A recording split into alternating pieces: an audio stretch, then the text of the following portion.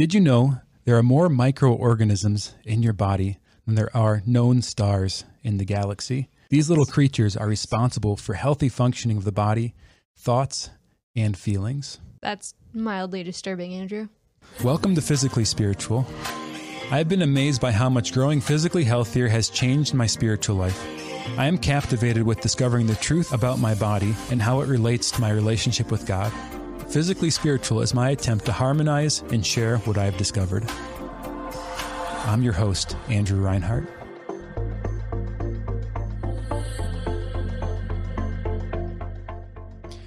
You might have noticed something a little different as we got started. I want to welcome to the show, Alina Della Torre. Hello. Thanks for joining us. Thank you for having me, Andrew.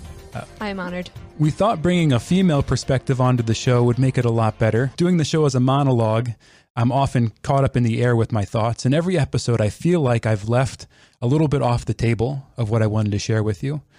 So we're going to try out a new format, having a co-host on the show to give their own thoughts, ask questions, and hopefully bring a little more perspective and a little more quality to the content. Thanks for being here, Alina. Oh, my pleasure. So before we get started, I want to invite you to support what we're doing here at Awaken Catholic. If you want to support what we do, join the Awaken Nation. Go to awakencatholic.org/donate. We're also excited about our partnership with the Hallow app. Ooh, yeah. Hallow, Hallow, is a Catholic meditation app to help you find peace and grow in your spiritual journey. To sign up for Hallow, go to hallow.app/awaken. It's an amazing app. And if you're interested in anything I'm publishing, go to becominggift.com. And I'm excited to announce that I am beginning to offer life coaching and spiritual direction. If you want any help applying any topics that we talk about on the podcast to your life, or just want some support in your spiritual journey, go to becominggift.com/coach. I want you to be my life coach. I probably wouldn't listen, but it would be fun. Life coaching is a professional relationship, so I think I'd have a conflict of interest being your friend. I guess so, yeah. I wouldn't listen anyway. And we're in the middle of a series about the intelligence of the body, and these topics are foundational to understand how our choices affect our behavior. So when we're talking about the spiritual life, a lot of times we're talking about what we're choosing and why we're choosing it. Right? Either we might struggle with a sinful behavior and we feel stuck in that, or we wonder why we're not able to build a good habit, like why can't I wake up and pray every morning? Or when I read the scripture, why am I so distracted? And I think it's foundational to understand why these things are the case, is to understand what's going on in our body and to be able to start taking care of that physical side of our spiritual life too. So today we're going to talk about the microbiomes. The microbiomes are the colonies of microorganisms that live throughout our body. Ugh, I just can't stand thinking about it. But we will. Think about this. Some scientists actually believe we have more cells inside of us than there are our own cells in our body. Meaning that all of these microorganisms, when you count up the amount of cells that are there, they outnumber us. Now, they're much smaller than our cells, so they're not bigger than us by volume, but they outnumber us. One of the things that I would challenge you on is the way you think of what's inside of you and what's outside of you. When you think of the human body, I think you might want to think of it sort of like a donut or like one of those noodles that people use in a swimming pool. Those noodles, what's inside the noodle and what's outside the noodle? Well, there's a hole all the way through the middle of it, and you might say that's inside the noodle, but when you think real technically, what's inside the noodle is the foam. Oh. So our body, from the beginning of the digestive tract to the end of the digestive tract, you might actually think of as outside of you.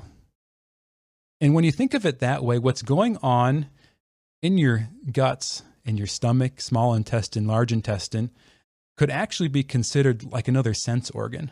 Oh, that's weird.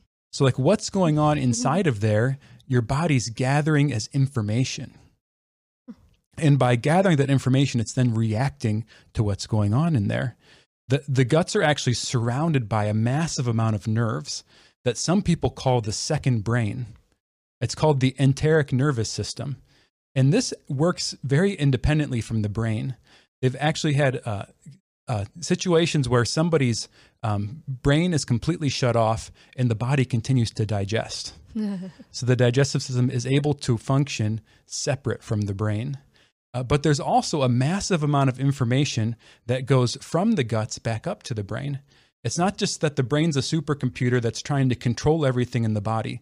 The body's actually, they say, 3/4 of the information traveling up and down that vagus nerve we talked about a couple episodes ago, that 3/4 of the information comes from the bottom up to the brain, and only 1/4 comes from the top back down.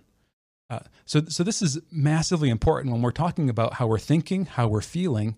So much of it is coming from not our head, but down in our guts. Gut health. So this colony of microorganisms living in our mouth, in our small intestine, our large intestine, and even in our reproductive organs, these microorganisms can be broken into 3 categories. They might be symbiotic. Sym is with, meaning they do something beneficial for us. They're helpful. We've evolved that we need some of these microorganisms to do things for us that our body doesn't do. Some of them are commensal, and that simply means they're just sort of there and they're neutral. Like they're not hurting us, but they're not really helping us.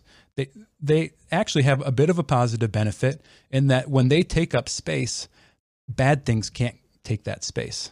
Because then there are also some of these microorganisms that are parasitic, meaning they're harmful. They do things that we don't want in our body. And through this gut-brain connection, these microorganisms can do things like affect our cravings. So the way that they get food is by getting us to eat things. Sounds like children, like babies. Yeah, you in a sense creature inside. Have little creatures inside of you that you're taking care of. So one way to think of it is that if you take care of it, it takes care of you. These little critters are in charge of a lot of your immune function too. One, when you have good bacteria and neutral bacteria taking up the space, it prevents bad things from populating in your gut. But even beyond that, a massive amount of your immune system is actually around your stomach. So there's a very thin lining between your intestines, what's inside your intestines, and what your body lets into it. And right inside of that lining is a massive amount of your immune system. Because when things get through that lining, in a sense, things digest that aren't supposed to get through, your body needs to attack those things to make sure they don't go any further. So there's a massive amount of our immune system in our gut.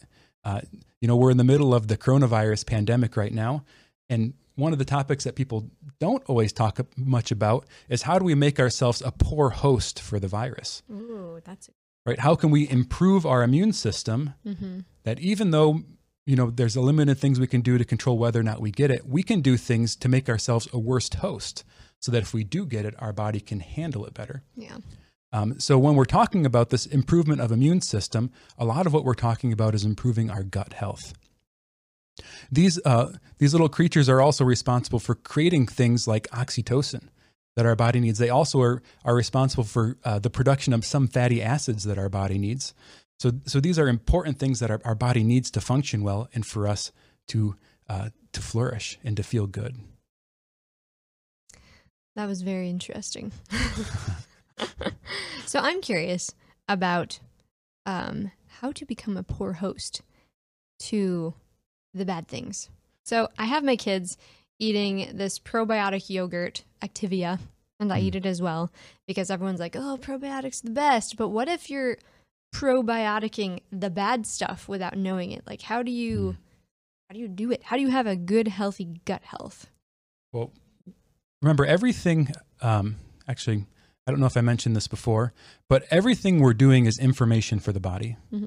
Meaning our whole lifestyle, it's not just that food is fuel and that sleep is rest and that we just sort of are like a machine that's either going or not going. But everything we're doing, whether it be eating, sleeping, resting, exercising, meditating, all this is also giving information to our body that it's reacting to. So what is in our microbiome is really the result of all of our behavior and choices. From our sleep to our stress to what we're eating. Eating is actually sort of the most information. Just think of how much food we put through ourselves. And by doing that, we're not just feeding us, we're feeding that bacteria. So the primary thing that's affecting what bacteria is in your stomach is what you're eating day to day. In probiotics, while they are helpful, it's a very large colony of bacteria that's down there. And the amount of probiotics you might be putting in your body through that yogurt or through some fermented food or something like that might be akin to like putting a glass of water into a swimming pool. Oh, really? So it doesn't actually do much. It doesn't do much, but it does do something. Okay. And there's also like medical grade probiotics that you can get either prescribed to by a doctor or over the counter at a pharmacy. So those will typically have more live cultures, but it can certainly be helpful, but it might not make a massive difference. Interesting. So since it's very relevant right now, how would you recommend becoming a poor host to the dreaded coronavirus? How to become a poor host? Well, the secret is that it's not as complicated as people make it out to be, but it is a lot harder than it sounds. So I think the key to human health, we talked a couple episodes ago about epigenetics and what our genes express. Yeah. We talked also about the nervous system and polyvagal theory. And now we're talking about this idea of the microbiome. Really, what would make one healthier will also make the others healthier. So the question is what I'm doing compatible with what my body expects? So we talked before about evolution. So there are certain conditions that brought the human body to be what it is. So if we're living in a way that's compatible with what our body expects, our body flourishes.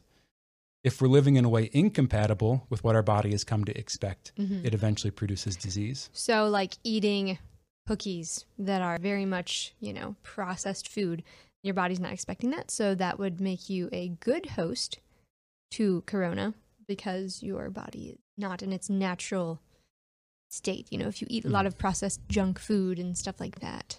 Yeah, and there's been a lot of research that I've read that one of the biggest comorbidities is people who are metabolically unhealthy have worse outcomes from the virus. So there's a strong connection between metabolic health and the immune system. So if you eat a lot of cookies, Alina, that is, yeah. The easiest rule for food is simply don't eat things that have a nutrition label. If something has a nutrition label, it means that by your senses, you're not able to identify what it is. I'm so screwed. That's like all I ever eat. So the government requires them to identify the way that food is made up. Oh. So one way to do it would be just 90% of your diet, eat food that doesn't have a nutrition label. The meat from your butcher doesn't have a nutrition label. The produce doesn't have a nutrition label. Or eat things that are minimally processed. Like if you buy that bag of frozen fruit, which might be pretty fresh because it was picked fresh and then frozen fresh. Right. If the ingredient is just blueberries, well, that's all that it is. What about like citric acid? Yeah. I always dump that stuff there's sometimes a million ingredients in them. and a lot of them, frankly, probably aren't very harmful. Yeah. But the problem is when the majority of our diet is made up with those things, we have to consider what has our body come to expect, right? What was the evolutionary process that formed our body to be what it is? And then what is this food communicating to my body? How's it affecting my epigenetic expression? How's it affecting my nervous system? How's it affecting my microbiome? And it's sort of a general rule, and it's a bit of an oversimplification. But the foods that are in more of a natural state or more of a state where everything is together, because natural foods are so complex, we don't even really appreciate everything that's going on. Like one of the things that's in vegetables are phytochemicals. Phytochemicals. What is a phytochemical? So we talk about our food the way that chemists talk about their chemicals, right? We break food down into things like protein and carbohydrates and calories, right, and fat, right? But this is really breaking the food down in like an energy resource model of metabolism, right? So the food is just energy, then my body burns it, and then it's gone. Okay. And that's all the more complex it is. So if I eat take in less energy than I burn, then I lose weight. If I take in more energy than I burn, I gain weight. But this is really oversimplistic. Yeah. So phytochemicals are things in the food that communicate to our body, and our body then reacts to. Things we eat also feed our microbiome. We talked about probiotics. Stuff that feeds the microbiome are called prebiotics. Pre for before, pro for after. So you eat prebiotics to feed the good bacteria that's there. Then you eat probiotics to add to the bacteria. Interesting. So you kind of have to do both if you really want to multiply. But do you really want to multiply all the little guys inside of you? Well, the space is going to be filled. Okay. And this is one of the problems that people get into, especially, and I'm not a doctor, so I'm not giving anyone medical advice here, but when people overuse antibiotics, oh, yeah, and it kills. It can be terrible for the microbiome because you're basically nuking the colony, right? The antibiotic isn't identifying bad microorganisms from good microorganisms. It's just killing them all. Hiroshima-ing your whole So a lot of people who have the biggest issues with their microbiome, and then outputs of that, like mood disorders, it could be autoimmune disease or something else that they then struggle with. They've had a chronic use of antibiotics through their life, whether it be that earache that comes back every year, or recurring colds, or even things that you might not need an antibiotic for. Sinus infections. So one approach would be to use antibiotics only when necessary. And then if you use them, to be proactive at repopulating that colony with the stuff you want in it. It's crazy. Because the space will get filled. Yeah. And whatever you're eating is going to be promoting what goes in there. It's so funny. I had so many antibiotics growing up, and my stomach is definitely screwed up. Like, it's fun. But I have been trying to eat better. I am now gluten-free, which I thought gluten-free was ridiculous until I started having these pains since like 2015 with my last child. After she was born, my stomach just like, I thought I had an ulcer.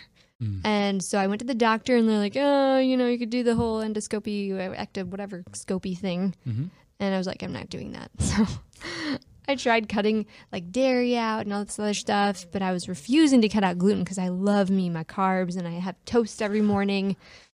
And finally I did it after last year. I was like, oh, I'm in so much pain. I mean, the pain was just awful because I was like inflamed and it was going up my back. And then I went gluten-free. And whatever it did with my stomach, it's happy now. So it's a thing. I don't know. How does gluten do with, the little guys inside of you? Does that have a correlation or no? Not really. Oh, I think it does. I don't have all the science specifically on gluten. So we should probably do a whole episode later talking about gluten, and especially with that, talking about an idea called gut permeability. Meaning what can pass through that gut lining and what can't pass through that gut lining. So there are things we eat that damage the lining in our stomach, and then things can get through the lining that shouldn't. And so then a lot of times you get like an autoimmune response, or you get other problems with your body as a result of that. So let's frame that. But I would say generally that the microorganisms that are promoted by processed foods, one of them being refined carbohydrates. So like in traditional cultures, they typically had some kind of an heirloom of a way to prepare their food. So they would take the grain, for example, and they might soak it until it sprouts. And then they would use the sprouted grain to make their bread. Interesting. And then additionally, the grain that we use in our country has been genetically modified. And then they'll use all kinds of crap in there. After they pick the grain, they'll use a chemical sometimes called glyphosate, and they'll spray that on the grain because the technical term is desiccates the grain faster. It dries it out faster. Oh dear. So this chemical is the same active ingredient that's in Roundup.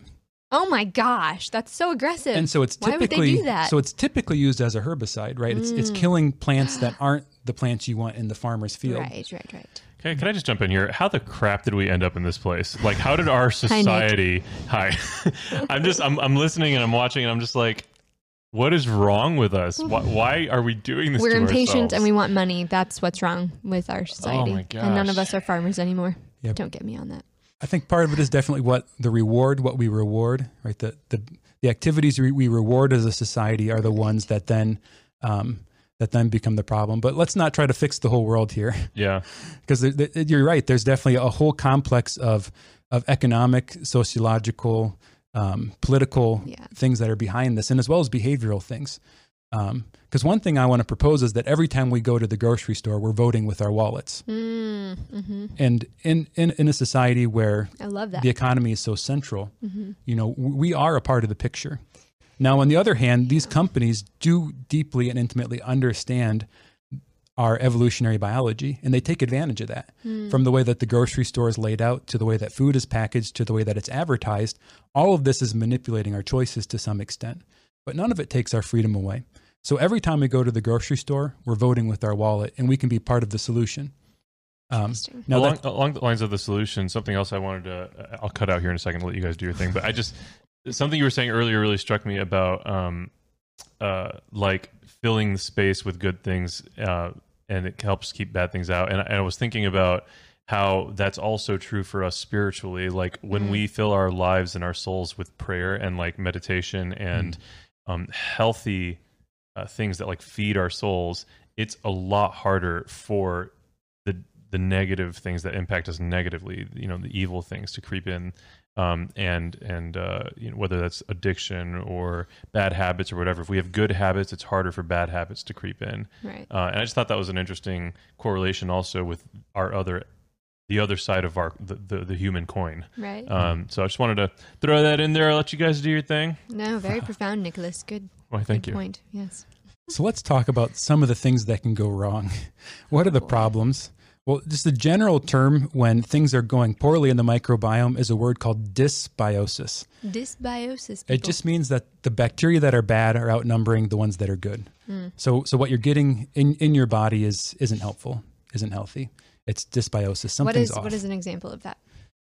So let's talk about that. One example would be an overgrowth of a bacteria called Candida. It's a strain of yeast.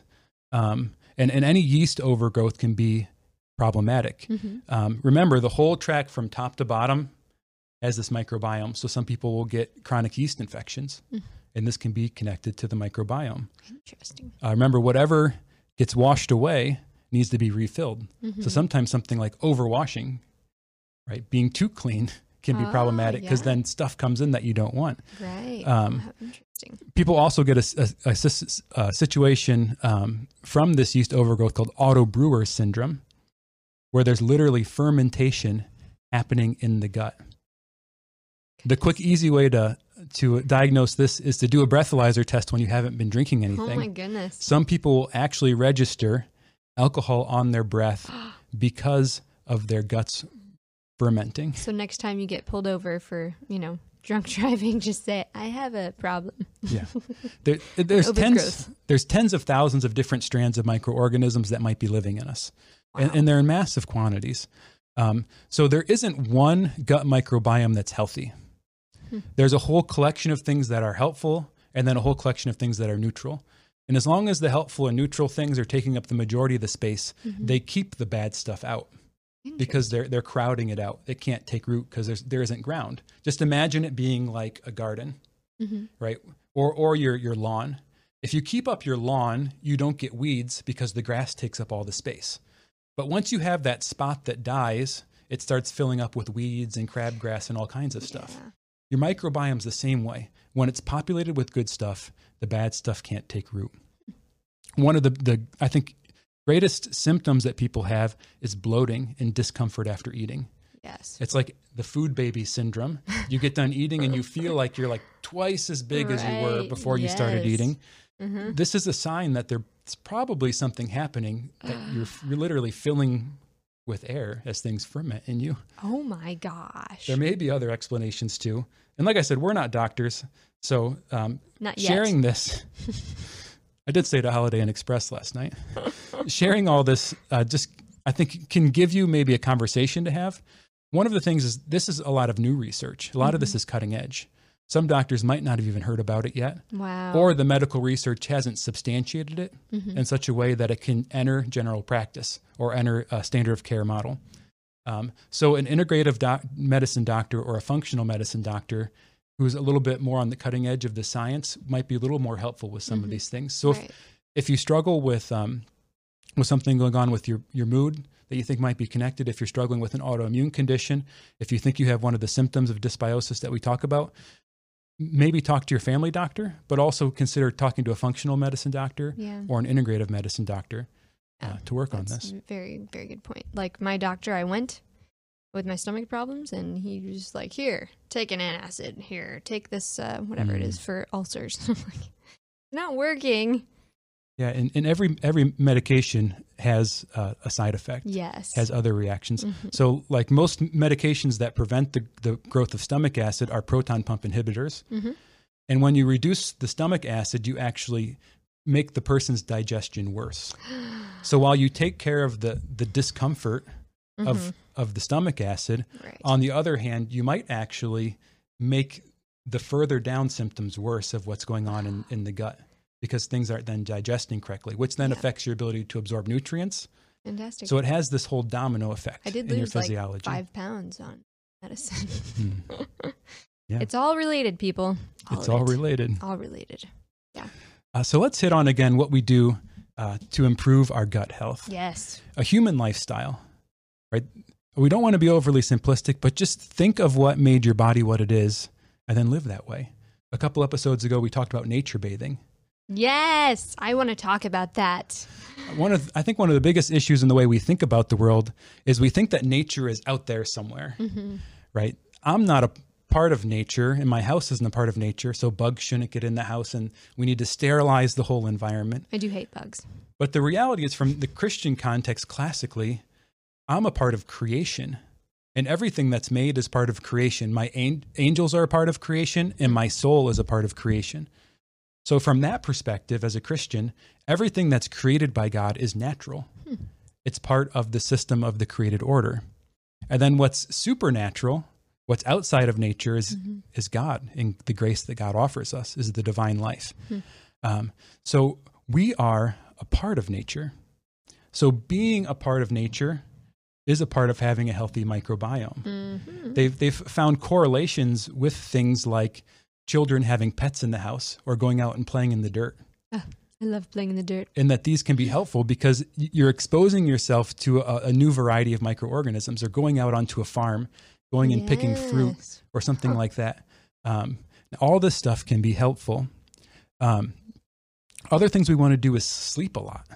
Oh, I wish I could do that. We live in environments with so much artificial light, and that keeps us awake, whether it be the screen on a tablet or a cell phone, or it be the lights. But we're sleeping less than ever before, I think. And this has massive effects throughout our body. We need to chill out and not stress so much.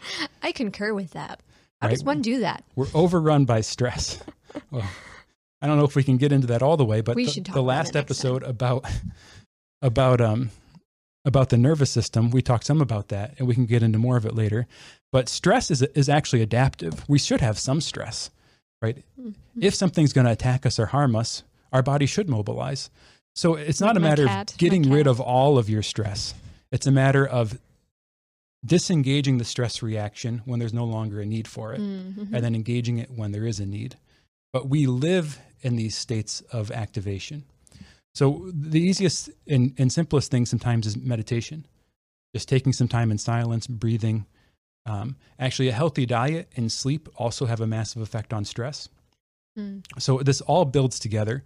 You create like a wellness snowball when you're living a healthy lifestyle, where it all builds on each other. And the other direction, when we're living an unhealthy life, we're building an unwellness snowball where things are rolling downhill. A yellow snowball. Yeah. Limiting toxins. I mentioned glyphosate. You're taking something into your body that's designed to kill living things. So what's that doing to your microbiome? Oh my gosh. Right, I make my kids eat this stuff. So some people choose to eat organic because they know that glyphosate isn't used on it. But is that true? Sometimes I wonder if it's actually organic, or if they're just lying to make more money. I mean, the best thing you can do is buy from a farmer you know personally. Have a relationship with your food producer, but that's difficult.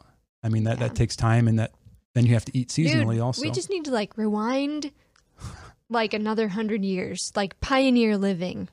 Frontier House, people, PBS, it's a show. And they understood There's pros and Yes. cons to everything. Yeah, there's So no if we running just try water, to turn no back, toilets. if we try to turn back the clock, people used to die a lot from infectious diseases, and now we don't. Now we and have that's Corona. because we can care for those things. And now people die from more lifestyle diseases and chronic diseases that don't just shorten our life, but make our quality of life worse. Yeah, that's Right? They don't just hurt our lifespan, they hurt our health span. How many years that we are healthy and feel well. Yeah, I think I'd rather die early of an infectious disease than to live 50 years further and be miserable. Well, I don't here's the know. beautiful thing. We have the capability of doing both. Dying early and dying later. No, we have the ability to avoid infectious disease and acute Oh, problems yes, because yes, of our yes, modern yes. medical system. And then on the other hand, avoid most chronic diseases and live healthily because of all the conveniences of modern society. Yes. Right now everyone in the world doesn't have a lot of choices. Some people don't have good grocery stores. They don't have access to farmers markets, or the food produced in their area might not be good. Yeah. Some people live in food deserts. So in the United States, and especially in affluent areas, we are particularly privileged because we can not only get the health care we need to avoid real bad stuff that'll kill us fast, we also have the stuff available to us that we can live well and feel good for our whole life. So going back to gut health and thinking about farmers markets and stuff, say I go and buy some corn, I know they sprayed it down with pesticides. Does that affect the gut health? Do you know anything about that? No? Great. No. Well, another time. Yeah. There's no perfect microbiome too. Right. So we don't want to be a perfectionist about this.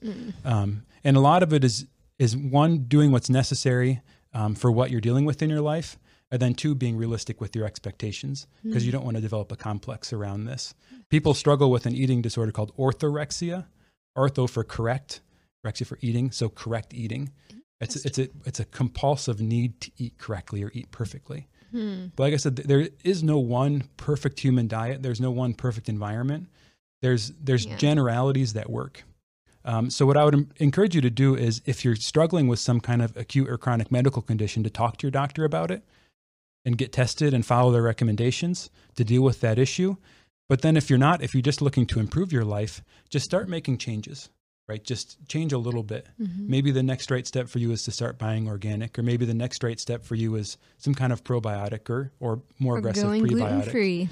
Maybe it's just improving your sleep, or taking something out of your diet that you feel crappy every time after you eat it. Yeah. Let's talk a little bit more about prebiotics and probiotics. Prebiotics are good things that microorganisms eat. Generally, the most common prebiotic is fiber, the fiber you eat in your diet. So most natural plant foods have fiber in them. And then you might also take a fiber supplement. Now, it's not a general rule, because some people have actually gone on zero fiber diets, like a carnivore kind of diet, where they're just eating animal stuff. And then they've had their microbiome tested and it's still fine. Why Right. is that? We don't know. It's a correlation. So we don't know exactly the causation. It could be because they are eating mostly natural things that their body expects. Oh, right. So they're not introducing things to promote the bad stuff. There could be sources of healthy microorganisms or prebiotics in the animal food. Like some traditional cultures would have actually ate what was in the digestive tract of an animal that they killed. Oh. Right? So they were getting plant food Uncivilized. by eating what was in the guts of the animal. My mom tried to make me eat liver when I was a kid. It was the worst. So there may actually be things in the animal left over from what they eat. So in a sense, the animal eats the plants and then levels up the nutrition, and then the humans eat the animals, and then they also get the benefits from the plants. Why can't it just be not like that? It's Whatever. the circle of life. Me and Jesus, we're going to have a talk one day. So the other positive thing we talked about were probiotics. Probiotics is anything with living cultures in it, living organisms in it that are healthy or that are neutral. So you have probiotic foods like some of the dairy products you were mentioning, and then fermented foods might have them in them too. Does that include beer? Probably not. No. There are some beverages that have probiotics, but if it's not labeled that it has probiotics or active cultures, it probably doesn't. Yeah. So you might get a fermented food like a kimchi or a sauerkraut, or a Had kefir kimchi. is a fermented dairy product. or kombucha, something like this, you might get something fermented that has the probiotics in it. Okay. Or you might go the route of supplements. Yeah, I had a kombucha. Is that how you say it? I had it once. Whatever it was like a drink, and it was awful. It didn't settle well either. I don't know. Something didn't like me in it. One of those little guys didn't like me. So I want to talk a little bit about some of the theological implications of the microbiome. I want to go all the way back to creation. In the beginning, God created Adam and Eve in a garden, and part of their mission was to till and to care for the garden. As humans, we have a vocation of stewardship for nature, a stewardship for God's creation. And there's an idea that if we take care of the creation takes care of us. Really, realistically, we're a part of creation. I'm a part of nature. So by not caring for creation, by not caring for nature, I'm not caring for me too. Mm-hmm. Right? I'm a part of the system. I'm not apart from it. But this stewardship can be seen on the macro level when we talk about like global climate change or something like that, or it could be on the micro level. Mm-hmm. Right? How am I a steward of the colony of organisms in my body? Right? This vocation to stewardship, I would say, also extends to caring for our microbiomes. I'm just imagining like naming each of the little creatures, like just caring for them. Anyway. So in a sense, your body is a garden. Your body is a garden that you till and you care for. Mm-hmm. And if you take care of it, it takes care of you. And it is you. We're not dualists, we promise. If you want to support everything we're doing here at Awaken Catholic, I would encourage you to become a member of the Awaken Nation. To become a member of the nation, go to awakencatholic.org/donate. We're also partners with the Hallow app here at Awaken Catholic. Hallow is a Catholic meditation app to help you find peace and grow in your spiritual journey. Go to hallow.app/awaken. And if you're interested in anything I'm doing, or you want some help applying the ideas of this podcast and are interested in life coaching or spiritual direction, go to becominggift.com/coach. This show and all media on Awaken Catholic is made possible by the Awaken Nation and the Hallow app. The Awaken Nation is a community of people like you who support all things Awaken for as cheap as a cup of coffee a week and get access to exclusive content. Learn more by visiting awakencatholic.org/donate.